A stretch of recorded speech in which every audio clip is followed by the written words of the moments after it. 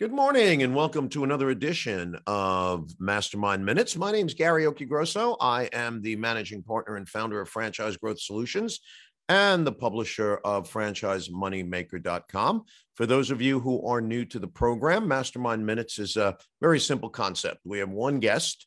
We ask one question. We get one expert answer. We do it in minutes, not hours. And as we say, we realize that may not be enough to cover the topic. So at the end of the program, we'll give you contact information for our guest, and you can reach out to him directly and follow up on the conversation if you have additional questions. And today, my guest is my good friend, Evan Goldman. Evan is partner and co-chair of the franchise law practice group at Greenspoon Marder, LLP. And as a New York, Pennsylvania, Washington, D.C., and New Jersey franchise law attorney, he concentrates his practice on franchises, working closely with both franchisor and franchisee clients to draft, negotiate, and register everything from disclosure documents to franchise agreements and other related key documentation that goes along with franchising. He has extensive experience advising clients in the hospitality industry, including hotels, bars, nightclubs, restaurants. If it has to do with hospitality, he is focused on that. Prior to joining Greenspoon Marder, Evan served as the New Jersey franchise law attorney in preeminent law firms in New York and New Jersey, counseling numerous clients such as restaurants and retail chains and franchise systems. So Evan, I'm glad we both made it back from IFA, last week. It's good to see you. Thank you for being with us today. Hey, thanks, Gary. The best part about IFA was I didn't lose any money gambling, so that's. I didn't do it. I don't do it. I watched people lose money, but fortunately, not me. You're always a little concerned when it's the franchisor representative at the craps table at 3 a.m. is like, "Am I Bribing funds going down the drain right there?" Yeah, I guess you could say that.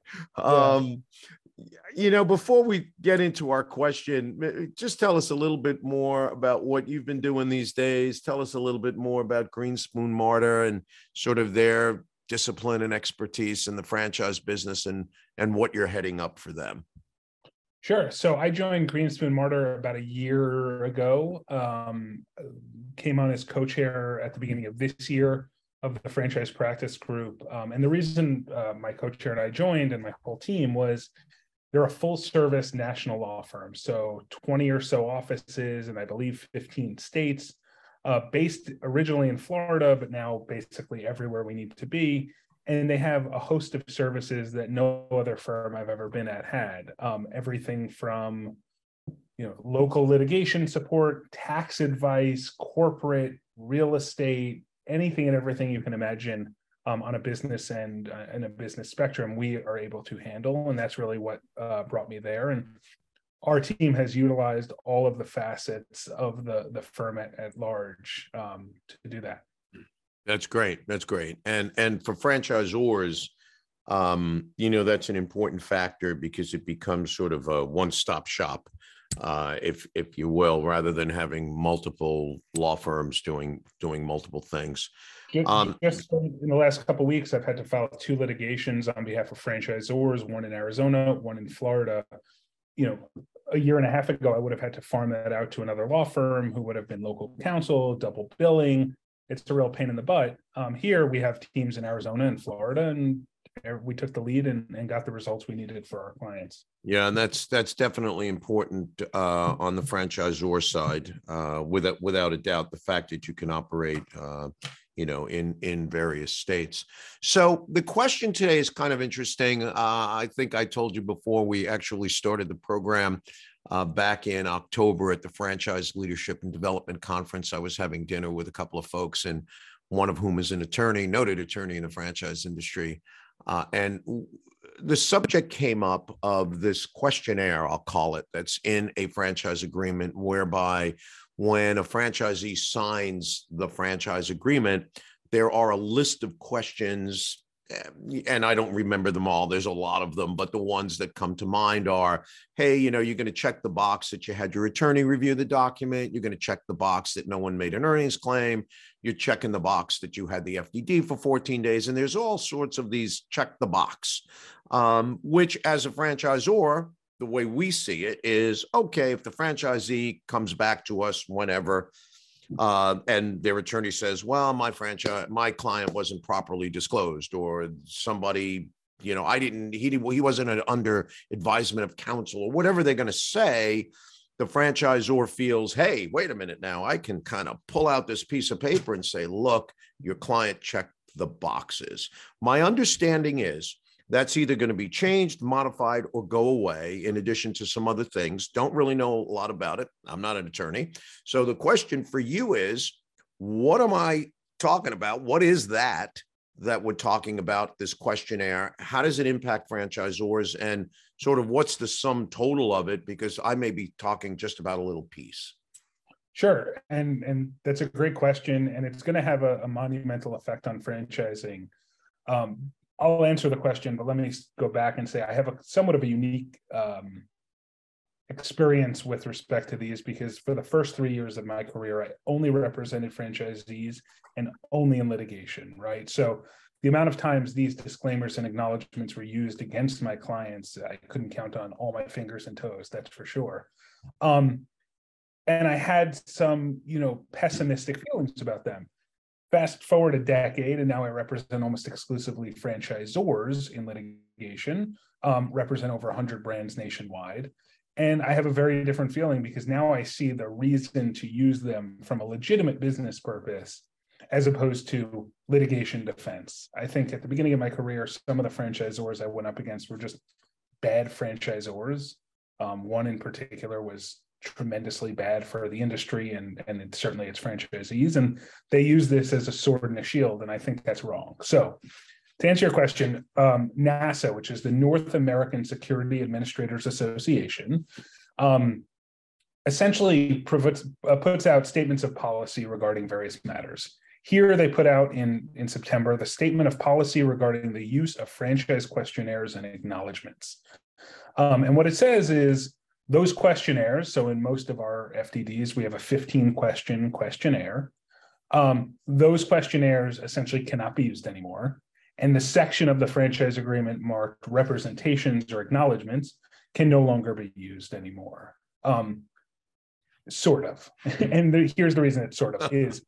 NASA is not a government agency. It doesn't have any authority over any government body.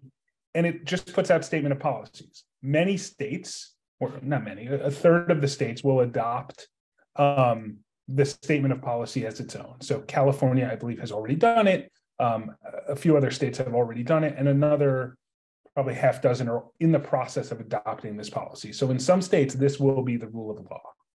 In many states, like my home state of New Jersey, it really won't have any impact, because New Jersey doesn't have a registration or disclosure law, and it's not going to adopt NASA on the buy side of franchising or the sell side of franchising. So it's not going to have a huge impact in that regard. But in those states where it does, it will. And what we're seeing with our clients, at least, is the national ones, they're going to have two sets of FDDs going forward, right? They're going to have the NASA state FDD. Yeah. It's creating a problem by fixing a problem that probably didn't really exist. And so, just we're in the process of renewal season, as you know, and we have a number of clients who have said, yeah, no, we're not going to do that. Now, if they're based in California, they're probably going to do it. But we have a client based in Florida. They've sold 300 and some odd units over the last couple of years. And they're like, no, we're not going to be tied down by NASA in every state if we're not going to be in every state. So they're going to have two FDDs, one for everywhere but NASA, and then one for NASA. From your perspective, as sort of generally speaking, the first point of contact for a prospective franchisee with a brand, I imagine that is not great for you, because now it's creating a burden on you and your team. and just making it way more difficult to process a transaction. Particularly because you guys weren't going to do any of the things this is theoretically intended to avoid anyway. Mm-hmm. Let me say this as well about the problem it's fixing that I don't really think is a problem. It's funny because as a former exclusively franchisee lawyer, I've represented so many people in litigations, and franchisee litigations are really, really difficult. One in particular, NASA relies on in their statement of policy, which is sort of the catalyst, seemingly, for this statement of policy. And unfortunately, the case was just decided wrongly, right? It's the only case in New York to ever have been decided this way, because the judge didn't follow, precedent before or after. And that case makes repeated efforts or repeated sightings in the statement of policy as to why it was needed, which again, I don't think it necessarily was.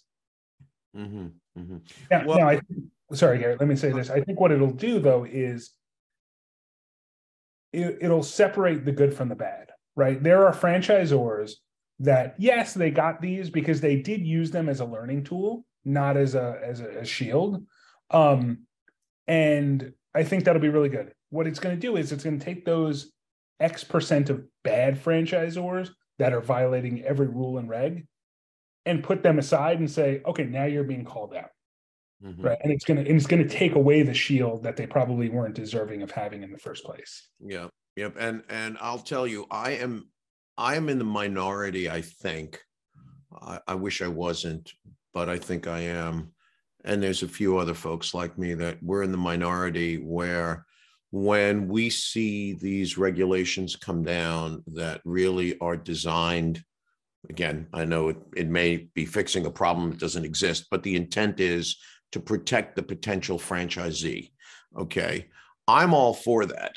In my world, as on the sales side, if you will, do I think it slows the deal down and time kills deals and blah? Of course I do. That's the salesman in me. But the franchisor in me, I'm a former franchisor and franchisee, knows that the long-term relationship between the Z and the ZOR is what really matters.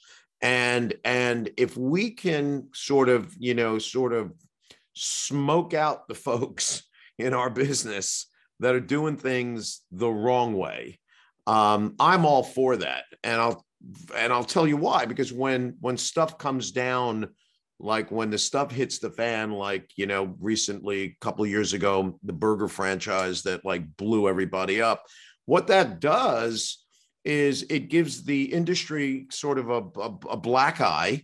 It gives my sales team sort of, now everybody is suspect. So ultimately things like this, the tighter regulations, so to speak, things like this long-term actually help because it sort of weeds out the bad guys in the business. So I'm for it. The idea that it may create some, an extra administrative step, who gets this FDD and who gets that FDD. Quite honestly, we already have that with some of our clients, so we sort of manage that anyway. We don't take sending out an FDD lightly. I mean, when we send out an FDD, we're doing it on DocuSign, and we've got dashboards that kind of control that stuff. That's why I think we're as good an FSO as anybody out there, because it's not just about selling, it's about managing the process. So thank you for clearing that up. I have another question on that, and that is, you said it starts now in some states. So when franchisors are renewing, we're in renewal time now, are they going to be required now to remove that from the states where they want to register, where this becomes adopted? So technically it was effective on January 1, which created a little bit of an oddity in that, like you noted, franchisors aren't going to update their FDD on January 1 and then do it again on April 15th. So the states where it was adopted or is being adopted have essentially said, don't worry about it. Just do it in your next annual renewal or your material. Right. Which is now. I mean, we're in that now. 50 days or so. Okay. Well, thank you for clearing that up. I'm sure that, and there are a lot of franchisors that listen to this podcast either on Spotify or LinkedIn or wherever else it's broadcast in a bunch of places. So let's just kind of move on. We were at IFA. I know we heard a lot of things there, good, bad, ugly, whatever. Is there any other issues that you've seen maybe popping up? I know the CEO of McDonald's had a lot of things to talk about as it relates to California, but you walk around sort of the convention center there and you pick up little tidbits of information. Anything that you picked up that you think is happening in the industry that you want to share with the audience? So I think the clampdown on regulation in terms of employment is certainly going to be interesting. I know the CEO of McDonald's spoke about it. I think some of the other folks at the IFA spoke about it. I think it's really going to, so there's 4,000 or so franchisors out there right now, which is an absurdly high number, but that's the reality. I think those laws are really, when they come down to it, going to affect a very, very small percentage, like less than 1% of franchisors. Yeah. The McDonald's, the Burger Kings, the Subways, things like that. I don't think that's going to have as broad of an impact as the CEO suggested, but for him, it's going to have an enormous impact. Right. Yep. Yeah. But I think it's important that franchisors are franchisors and franchisees are franchisees, and they're not employees. Some franchisors make the mistake of crossing a line and becoming the employer, but those are very individualized issues. Yeah. And they rarely happen. I think the idea of making all franchisees essentially employees is a terrible one. I don't think it's going to be as impactful as the IFA may have suggested it would be. I couldn't agree with you more. My reaction, okay, and I use the word reaction as opposed to response when this first started bubbling up years ago with McDonald's with the joint employer thing. Sure. My reaction to it was this is a money grab. This is a money grab by some authority or some organization or someone, under the guise that they're protecting people. And look, if an employer, the franchisee, mistreats their employee, doesn't pay them overtime, doesn't whatever, there are enough law, in my opinion, what I know, there are enough laws on the books to protect that employee, to go after that employer who is the franchisee. To somehow connect the franchisor, to me, simply means that, don't take this the wrong way, you're an attorney, is that the attorney on the case realizes, let's use McDonald's in this example, that McDonald's Corp has way more money than the individual franchisee, and let's go chase the money, and then let's go get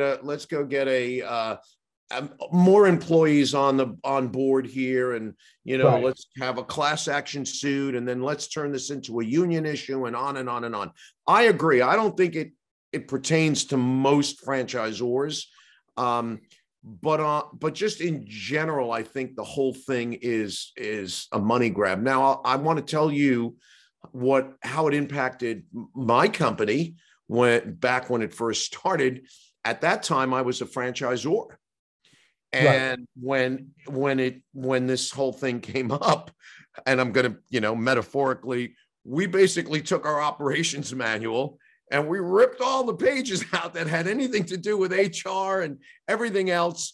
And again, here's an issue designed to help the franchise community or the employee in this case.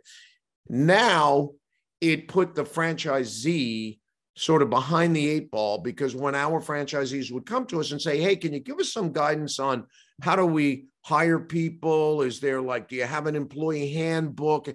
Nope. Go to the website in your state and find out all about it. So now it created this void of information.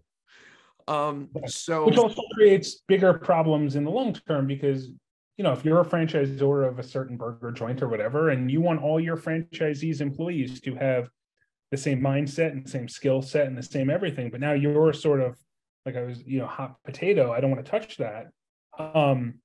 And then you get disparate levels of employees at different locations, then those have different impacts and different sales, and then it's just creating more and more problems all the way down. Yeah, the other piece to it that I found a little squirrely, and I use that word just because it's my point of view. I don't know what legal, definition that word has, but there seemed to be some crossover as to what are, let's call them, operational or brand requirements versus how you schedule your employee or pay your employee in overtime. And what I mean by that is if the franchisor requires that the franchisee ensure that their employees wear a particular uniform or have a particular dress code, that to me is not the ZOR being a co-employer. Right. And that was like gray. That was a gray area. Like, oh, well, because you say what uniform they have. No, that's very different than if the franchisor said you must pay X. Your managers need to work 60 hours a week and put them on a salary so you don't have to pay overtime. I never heard any franchisor saying anything like that, right. But that's kind of the implication. Even, the implication that I felt, or my impression was that it was trying to avoid the franchisor saying, Steve can't work on Saturdays at that location, which, listen, I represent over 100 franchisors. None of them are doing that. And I represent hundreds and hundreds of franchisees. None of them are hearing that. Again, another problem that probably didn't need a solution, or certainly not this solution. But I think regulation is generally good. I think it's protective of the people it's supposed to protect. But in these two examples, as luck would have it, I think they probably sidestepped the real issue in favor of an unnecessary burden on people who don't deserve it. Yep. Okay. I have one other thing, and then I'll let you go. And I don't want this to run too long. Otherwise, sure. It won't be Mastermind Minutes. It'll be Mastermind Hours. So, and this is something that I read about recently. I don't know a lot about where it is. I mean, I understand the concept. You may be aware of it, not aware of it, whatever.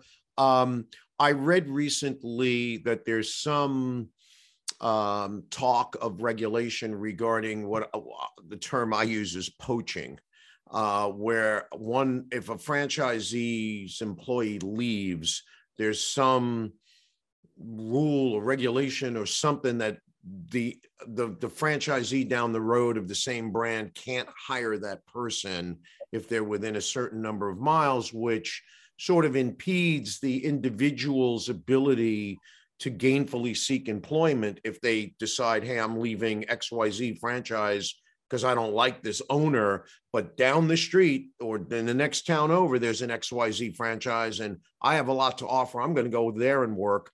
But the franchisee in that town says, hey, I can't hire you because.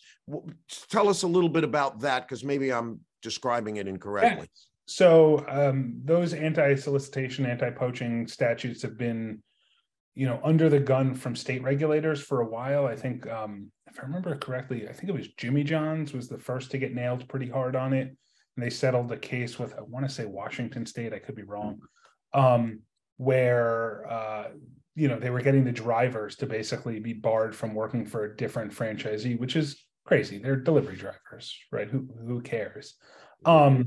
So they've been under the gun for a while. I know a lot of franchisors, including many I represent, have sort of stepped back from using those. And I believe what you're referring to is in the NLR, or I'm sorry, the Department of Labor's latest guidance on non-competes. I believe they're going to bar those from most contractual relationships. Yeah, I know I did look at it briefly when they came out. I know that it won't apply necessarily. The non-compete generally will not apply to franchise relationships, but I think the non-solicitation, non-poach, non-whatever will. Yeah. Well, again, we'll see how this unfolds. I can tell you, obviously, I'm a huge advocate of the franchising industry, and I'm on the franchisor side of the table, so to speak. But, professionally, personally, there's no need for that. If somebody leaves your employment for whatever reason, they should be able to go and work wherever they want to work. Right. And that to me is just wrong. So here, that's a piece of that's a piece of regulation that I would certainly be on board with. I think that that's just crazy. So any last thoughts you want to leave us with? And then we'll ask you to tell us how people can reach you if they want to get in touch. Sure. So I think the franchise industry is an amazing tool for growth. Again, with my somewhat unique background of franchisee to franchisor focused, I just think it's an amazing tool for people who have a great concept to grow that concept with other people of like mind, or of people who don't enjoy being, a pawn of corporate America, wanting to break out on their own, but don't necessarily know what they want to do or how to do it. Franchising is a great tool to get them there. I love what I do. I know a lot of lawyers probably don't say that, but I really do love the world of franchising. I love helping franchisees and franchisors alike. And to reach me, you can go to gmlaw.com. I'm right on there. I'm on Twitter. I'm on LinkedIn, Instagram, all of it. So please reach out, call me. My cell phone is on our website. Text me, whatever mode of discussion is easiest for you is fine for me. That's great. That's great. We've been speaking with Evan Goldman, who is with Greenspoon Marder LLP. And Evan, we will put all that contact information sort of in the bio of the webcast and on the podcast. I can't thank you enough for being here. I don't know if I'll see you at the next conference, which is multi-unit franchise conference. If I do, great. Otherwise, I'm sure I'll run into you here in the New York, New Jersey area. Thank you very much for spending time with us. Thanks, Gary. I appreciate it.